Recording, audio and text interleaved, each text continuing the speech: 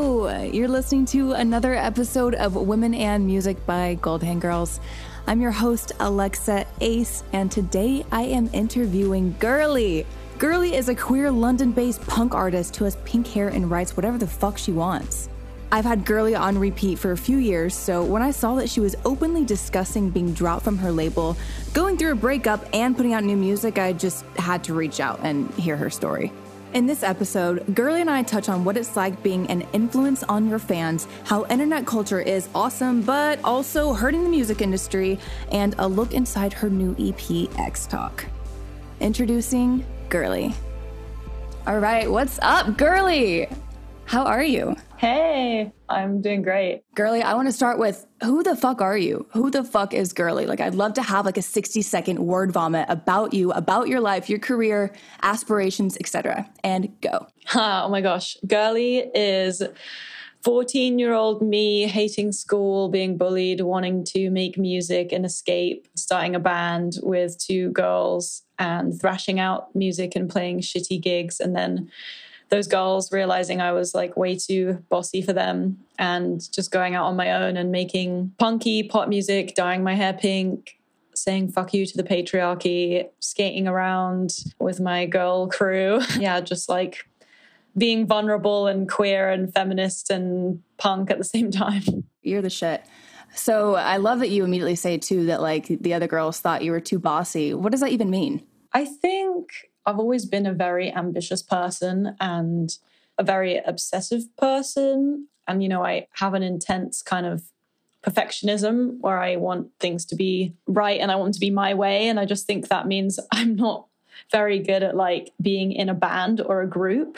But I think also there's something to be said about like girls having ambition being seen as bossy or overwhelming or like too much. I've definitely encountered a lot of people who have felt that way, like throughout my career, and felt like I was too kind of loud or opinionated. When you come across people like that, how do you respond?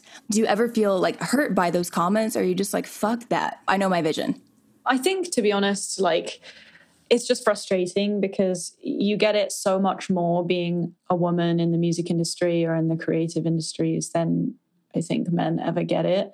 And that gets very frustrating, being questioned and being told to like chill it down or like, I don't know if that's possible, you know, what you want to do there, little girl, you know, that's frustrating.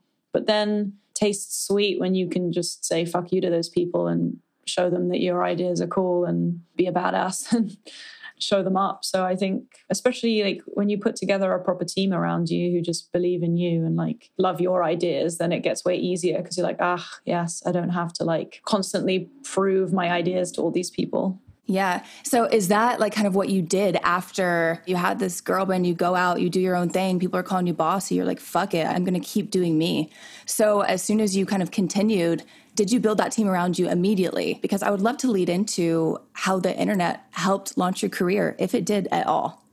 Actually, like I've only built that kind of team in the last, honestly, like 6 months. Like I spent most of my career being signed to a major label, surrounded by old white men who were trying to tell me how to live my life and write songs and dress and wear makeup and do my career. Like I actually battled with so much of that. And it's only in the last 6 months to a year that I felt actually the most myself I've ever felt. So I think I kind of have now reconnected with who I was when I was like 16, 17 and first being like girly, you know, because yeah, I kind of lost that for a bit. Because this industry does that, especially to, you know, if you're a young woman and you're like not excited and you're naive, like this industry can chew you up. Would you say that that happened to you?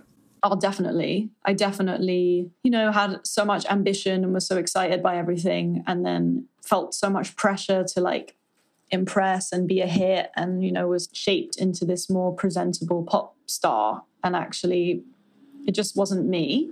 And it wasn't authentic and kind of, I think people sensed that as well. And so, you know, when I look back at my first album, Odd One Out, and the artwork around that and the production on that album and the videos and la la la, I would do everything differently now. And, you know, my project that's like coming out, all the music I'm putting out this year is just so much more authentically me. And it feels like the first time I'm releasing music because it feels like the first time I've been able to direct all the videos myself. direct all the artwork myself, like be in control of everything. That's incredible to hear. Like, you're in fucking control. It sounds like you just need to be in control, honestly. Your vision just can't be altered because you need to create that thing that's like from your core and not let anyone embellish it in their way that, fuck it. I honestly kind of want to know like a little bit about, like you kind of just said, like the artwork behind Odd One Out. What was different between, that vision and version of you versus now when it comes to like visual and aesthetics? Is there anything different? Yeah, like I think it was just around that time I was experiencing like really poor mental health, and I was feeling very anxious and feeling a lot of pressure to perform and, my album to be a hit and all this stuff. And like, I just felt like, I had this big team around me of mostly men who were just sort of like saying, this isn't working. Like, we need to do this, you need to look more polished and mature and grown up, which in reality, like, I am a queer, feminist, loud, messy, politically minded, like punk attitude kind of woman. Like, I don't want to like dress up looking like the first lady of the White House. Like, that's not really who I am. And that's not who my fans are. Fuck being sophisticated. That's not the point. Like, for me, the point was always to speak my mind and be like different, and you connect with other people who are also different or feel outcast or feel like the loser or feel like they've always been kicked out of the popular group or whatever, And I think also my fans could sense that too, because even though I'm really proud of all the songs on that album, everything around it, the visual identity of it was really like not me.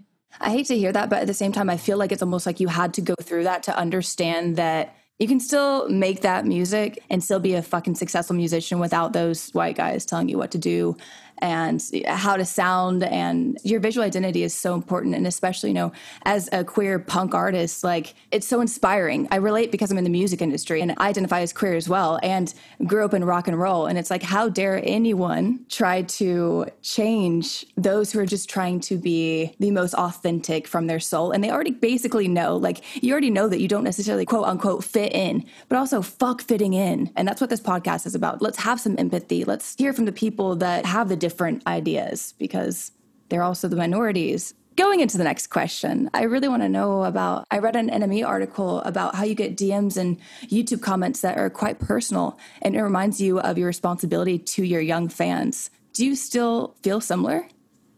Yeah, definitely. I think because I'm so open with my lyrics and talking about mental health, sexuality, feminism, my own personal experiences of those things. Like, I have attracted a fan base and people online who experience those same things, suffer with up and down mental health, or struggling with coming out to their parents, or figuring out their sexuality, or struggling kind of finding their place in this patriarchal world. And, like, I think I definitely feel responsible, but not in the sense that like, if I fuck up, then I've ruined them. I'm a human and I'm allowed to. But I think there's just a certain level of, when you have a public platform like that with an audience like that, you have to be aware of the messages you're putting out, and, how, I guess, educated you are and educating yourself on different things. And like, I think there's that for sure. I think that there's a lot to say about why it is important to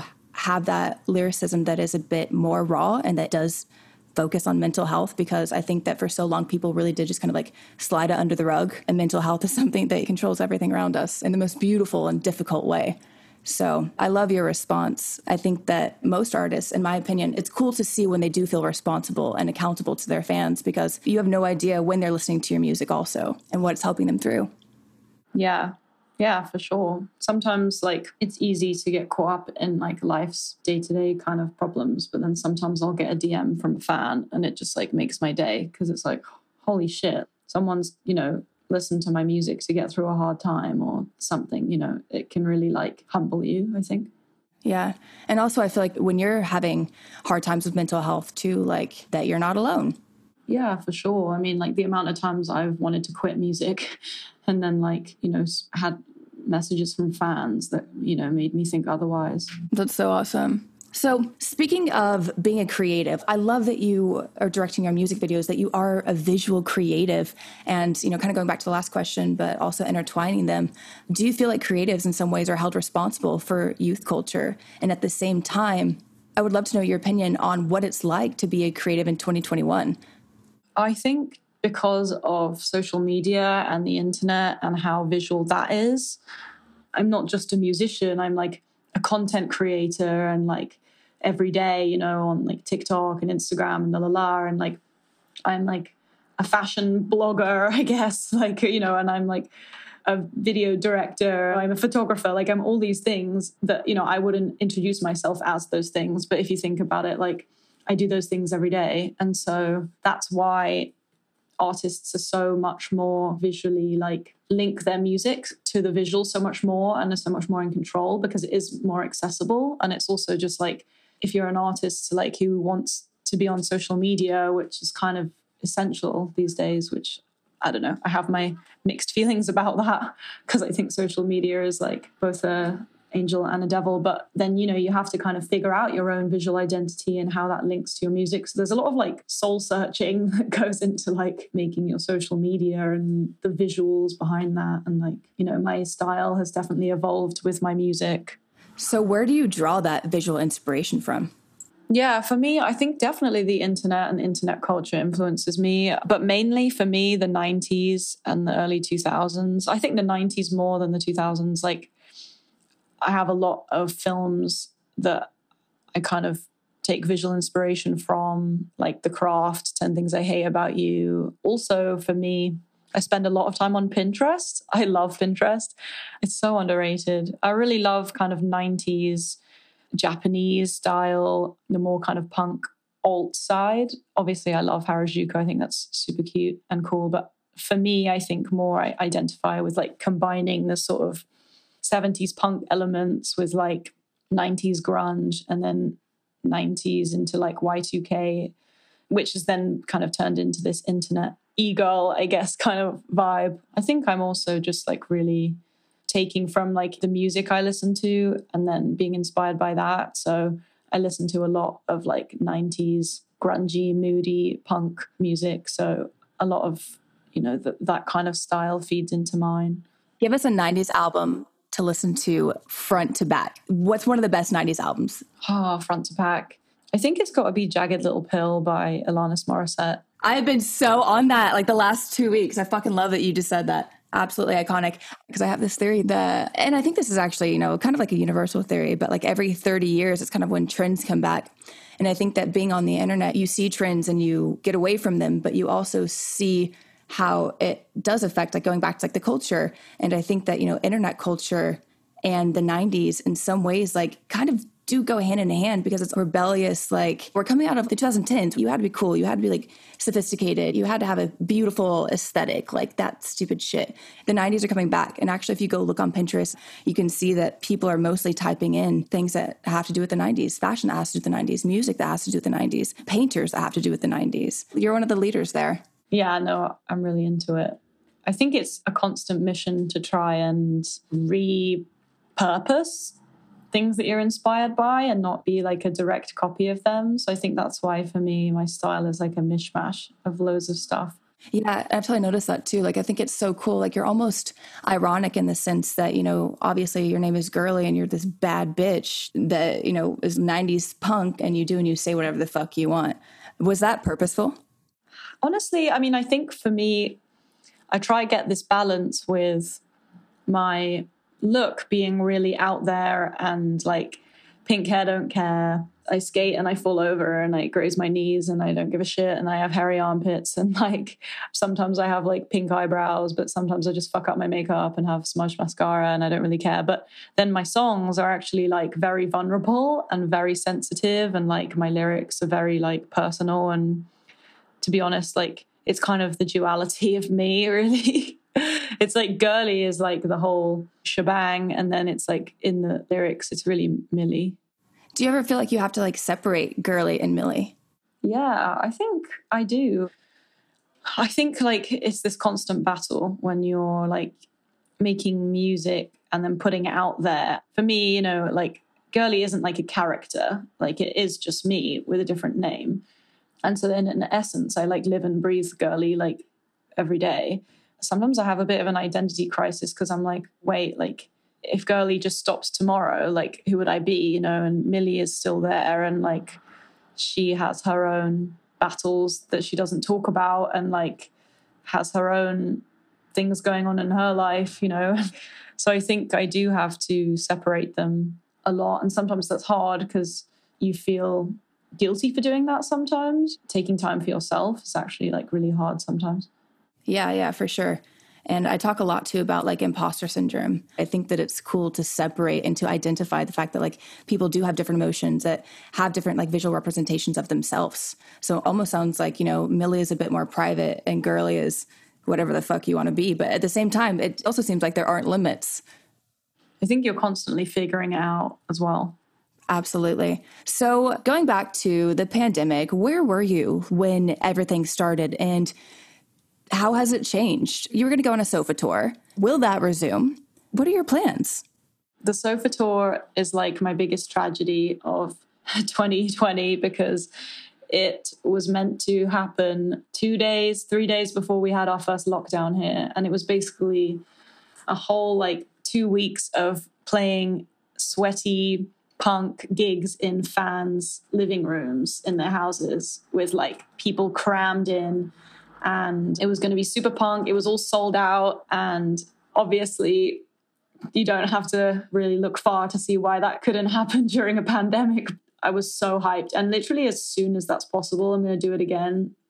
Lockdown restrictions are easing here, but that's probably going to be one of the last things you can do, like taking loads of people into strangers' houses. And does the intimacy of playing such personal like gigs and personal spaces ever intimidate you? No, I love it because I think those are the most special when you're super close to your fans. I mean, I love the idea of playing massive, you know, arenas and festivals and shows, but I do love like small, intimate gigs, probably because those are the kind of gigs that made me fall in love with music, going to, you know, see bands play when I was like 15, 16 in like these tiny spaces and pubs and like, you know, people crowd surfing and their noses touching the ceiling, and it just like the energy of that. I love that.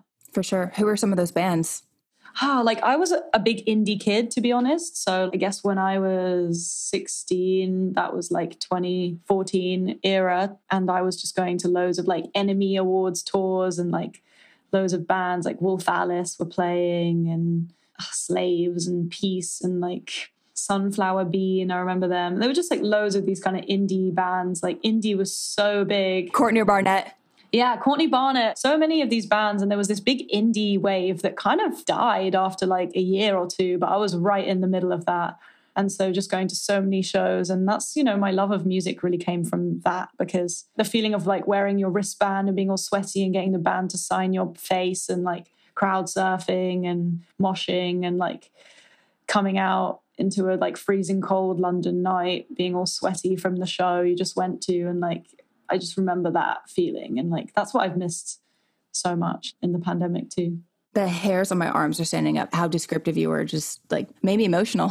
I miss that so much. I miss that concert so fucking much. Exactly what you're saying, especially in London too. Like the underground, the grungy, the disgusting, but you fucking love it shows. Like I can totally see how that would inspire you. Even the indie like era was pretty fucking awesome, honestly. So it's cool to hear that that inspired you too. So I want to know, like moving forward, about being dropped from a label. Can we talk about that?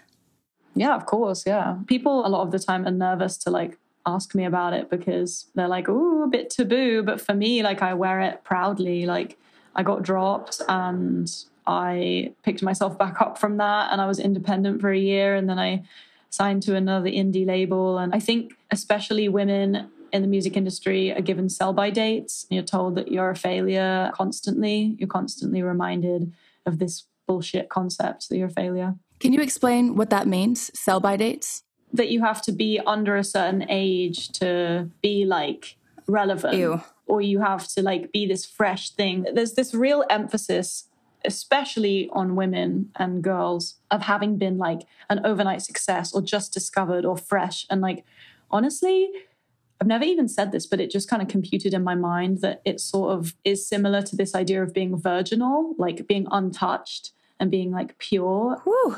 That is so fucking accurate. Yeah, wow. Damn, good one. I'm like I feel like a scholar right now. I'm like, wait a second.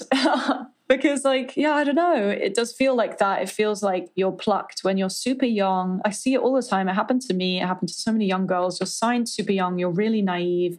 You have a team of men around you. You're told what to wear, how to wear your makeup. You're told to shave your legs. Like, you're told to do all this shit. You're told to sound cute and not speak up and, you know, sing nice songs. And that is changing, I think. There's this real emphasis on being young. And even though I adore Billie Eilish, I think after she's come around, now there's even more emphasis on being super young. And like, I'm 23 and sometimes I feel, am I too old for this now? What the fuck? Oh, absolutely. It's too much. Yeah. And it's also intrusive to children's lives.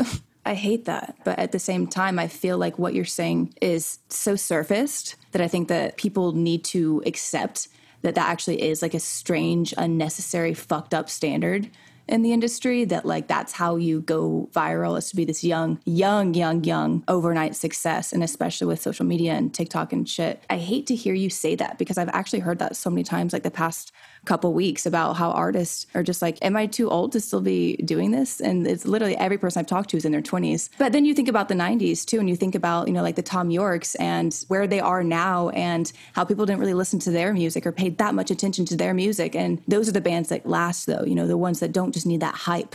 I think there's something to be said there too. It's good music. That's what it is. And just sincere passion. Yeah, adding to that, I mean, like TikTok has definitely perpetuated that way more. Like if you see like Olivia Rodrigo and like all these teenagers making these songs that are like overnight successes and everyone's like, oh my God, like she's so young and it's like she's so skinny and so natural and it's so weird. Yeah, it's like these are people's lives. Like, you know, Olivia Rodrigo is one day going to be like 30. Are you all okay with that? Or is that gross to you? It's just so weird. Women are not a trend. Young girls are not a trend. You know, it's just like weirds me out. Yeah. Actually, I feel like you've brought to light something that people want, the untouched artist. I think that our generation is really helping to push that standard of what is like necessarily cool and trendy. But at the same time, it doesn't take away from the fact that there are labels and there are agencies who do just want the white, the skinny, the natural, the pretty, the overnight success, and the 16-year-olds. And that's honestly kind of like what scares me the most, is how young people are like fishing for these artists. And also I think that now that we do have all this access to different marketing tools, we have the ability to really just go seek out different artists. And it's almost like there's still this underlying unspoken standard in the industry that that is what you have to be to play arenas or get to the top or play award shows or whatever the fuck. And also there's all this pressure on women getting rid of all their back catalogue of music once they have like a bigger song, because it's embarrassing that I've been going this long. This needs to be like a big success that just happened for me, you know. I've definitely like felt that pressure. And so I completely understand when people do it. I think it's horrible that the industry puts that pressure on women, but I totally understand it because it's like, I mean, this is why I wrote my song Has Been, because I'd literally heard people say in the industry, oh yeah, her career's over. She's put out one album. In the 80s and 90s, artists would put out like 10 albums and then they'd become really well known on like their 8th album. And it would be like, sick. Oh, sick. Look, they have all this music before that I can listen to as well. Sick. Whereas now it's like, oh, wow, they've had loads of albums out before. That's kind of embarrassing. It's like, why? Why is it embarrassing? They've been making music for ages. That's dope, you know? Because it's less about the music now. And it sucks. I could go off, but I want to know about your music. I want to know about X Talk. I want to know the difference between Odd One Out and X Talk and Has Been and really just this whole release. So how did Being Dropped prepare you to release X Talk? Well, X Talk was written in between being dropped and finding my new label. And it was this kind of year of just like limbo, really, because I was like having all these thoughts. Like Has Been was written when I just felt like no one gave a shit and my career was over. And like I felt so rejected by the industry, by my ex, by friends who had stopped being friends with me as soon as shit got tough. I was just feeling so rejected in so many ways. And I especially felt as a woman just like shat on by the industry because my first album wasn't like a massive hit. And I felt like this is bullshit. Like this is not how we should treat artists. This is not fair that I feel this way as an artist. Like that's not what music's about. And like, yeah, I made that song and I made the whole X Talk EP like in that period where I was going through a breakup, loads of breakups, I guess. I was going through romantic breakups, friendship breakups, professional breakups. And I was trying to just cope and deal with all this stuff. Writing all those songs kind of was a big way in which I was coping. I'm sorry to hear that, honestly. Like, I can't imagine like the pain you were put through, honestly, or even just the questioning that you had during that time. Because, you know, even just hearing you say, just being a fucking woman in this industry and you're fucking 23. I mean, I've honestly listened to X Talk so many times already. So is that kind of like what we're expecting in the future? I feel like with X Talk, like you're very vocal about your pain, and kind of like what you talked about earlier is like you're very vulnerable in your music too. And I think that it's almost like Odd One Out was a bit more pop, like a bit more commercialized. And it does seem like X Talk, I can hear you. Yeah. Oh, that's wicked. That's the idea.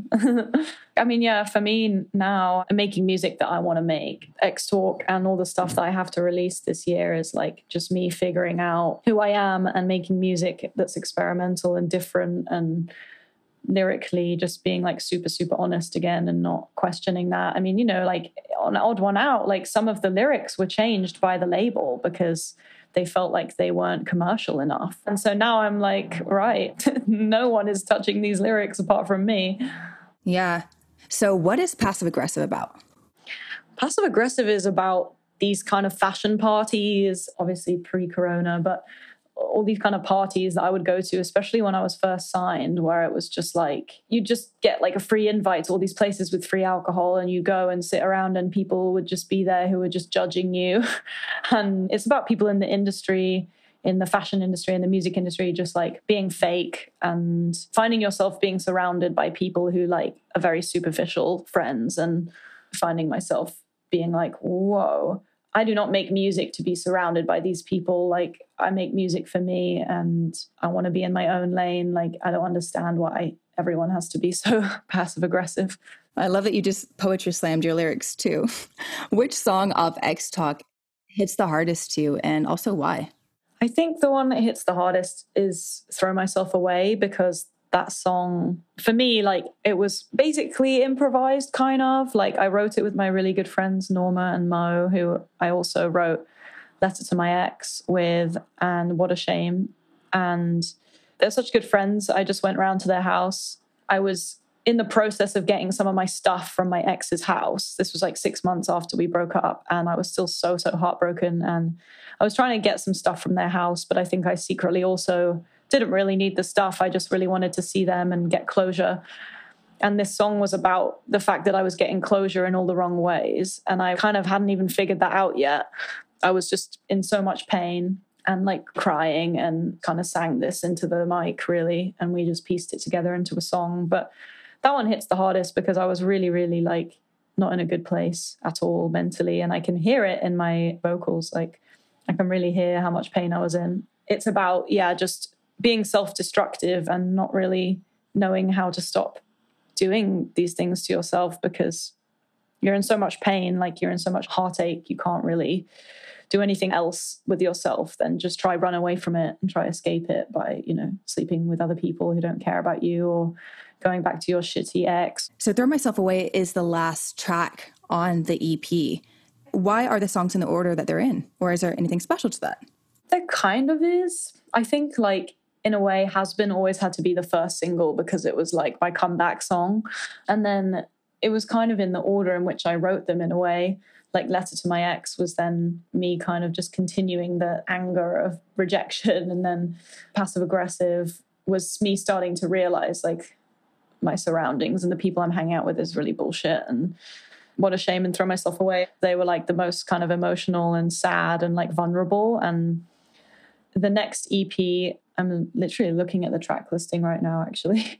It's just a lot more, not necessarily badass, because actually all the songs are very much about sad or shitty things happening, like falling in love with like a friend who doesn't love you back, and body dysmorphia, and being in a toxic relationship, and low self-esteem, and the music industry kind of destroying my soul. But I'm realizing each song is just like a diary entry of something else that's happened. And in a way, the next EP weirdly feels a lot more like hopeful, and like I'm regaining strength and power, even though it's about shitty situations happening. For sure. I wanted to ask you about like what era do you see X Talk in? Because I see people that are big in pop, how they have like different versions of themselves kind of come through these different EPs or albums. I kind of feel like, hearing just what you said about what's to come, it seems like you kind of got like X Talk out of the way almost. Like you needed that. You need to let people know. Oh, thank you so much. I think for me, all the artists that I really, really look up to have had these careers that have spanned so many different versions of themselves and identities. Like if you look at David Bowie or Taylor Swift or Rihanna or like Madonna, or just people who have literally had all these different phases in their career and they've tied it all together because it's all them. And I think like a lot of the time that's what makes someone iconic, is when you realize like human beings are so multifaceted and like there's so much. For me, like I started releasing music as Girly when I was 17 and now I'm 23, like the change that happens in between that. And for me, sometimes like, oh, maybe I should just stick to like one thing and be this, but that's not how do you do that? Life goes. Yeah. And like, I think for me, I just want to constantly evolve and change. And like, I'm actually excited for, who I'm going to be in a year, and how I'm going to have evolved by then, because I can feel myself changing and evolving. And like, I'm just excited for that. Absolutely. Give us a description of the perfect place and time to listen to this EP in full. The perfect place and time to listen to X Talk would probably be in your car driving around crying and like screaming. And I think like, you have mascara streaming down your face and like you just like broke up with someone toxic and you're like, fuck this, fuck you, I'm a bad bitch. And you're just going to listen to this EP and cry and laugh and like feel good. That's the best. And then maybe break things later. Smash something. So Girly, thank you so fucking much for being here. Like you're the shit. And I've actually listened to you, like I said, for years, which is wild to me that you reached out and it was you, honestly, who responded. And you're like, yeah, let's do this. I have one more question for you. And that is a question I ask all of my guests. And it is, what is your gold moment? I think my gold moment was playing my most recent London show, which would have been like, I guess 2 years ago now, which is wild. Just seeing all these faces like crying and laughing and feeling happy and like singing my lyrics back to me. That was a really, really wild moment. That was at the Islington Academy in London. Oh, wow. Holy crap. That's awesome. Honestly, thank you so much. This was awesome. Thank you. You can find me at Girly Music, Girli Music, on Instagram, TikTok, Twitter, and just Girly on Spotify and YouTube and all that jazz. And go stream X Talk. Yeah, stream X Talk.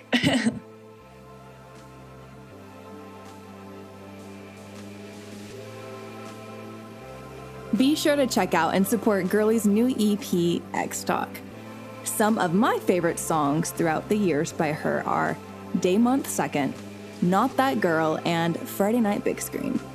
But my favorites on X Talk, of course, are Has Been and What a Shame. But I also love Passive Aggressive. It's amazing.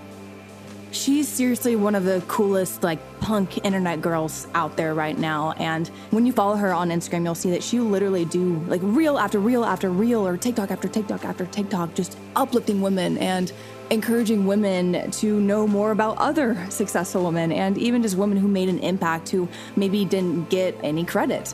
So, yeah, Girly is awesome, and it was such a pleasure having her on Women in Music.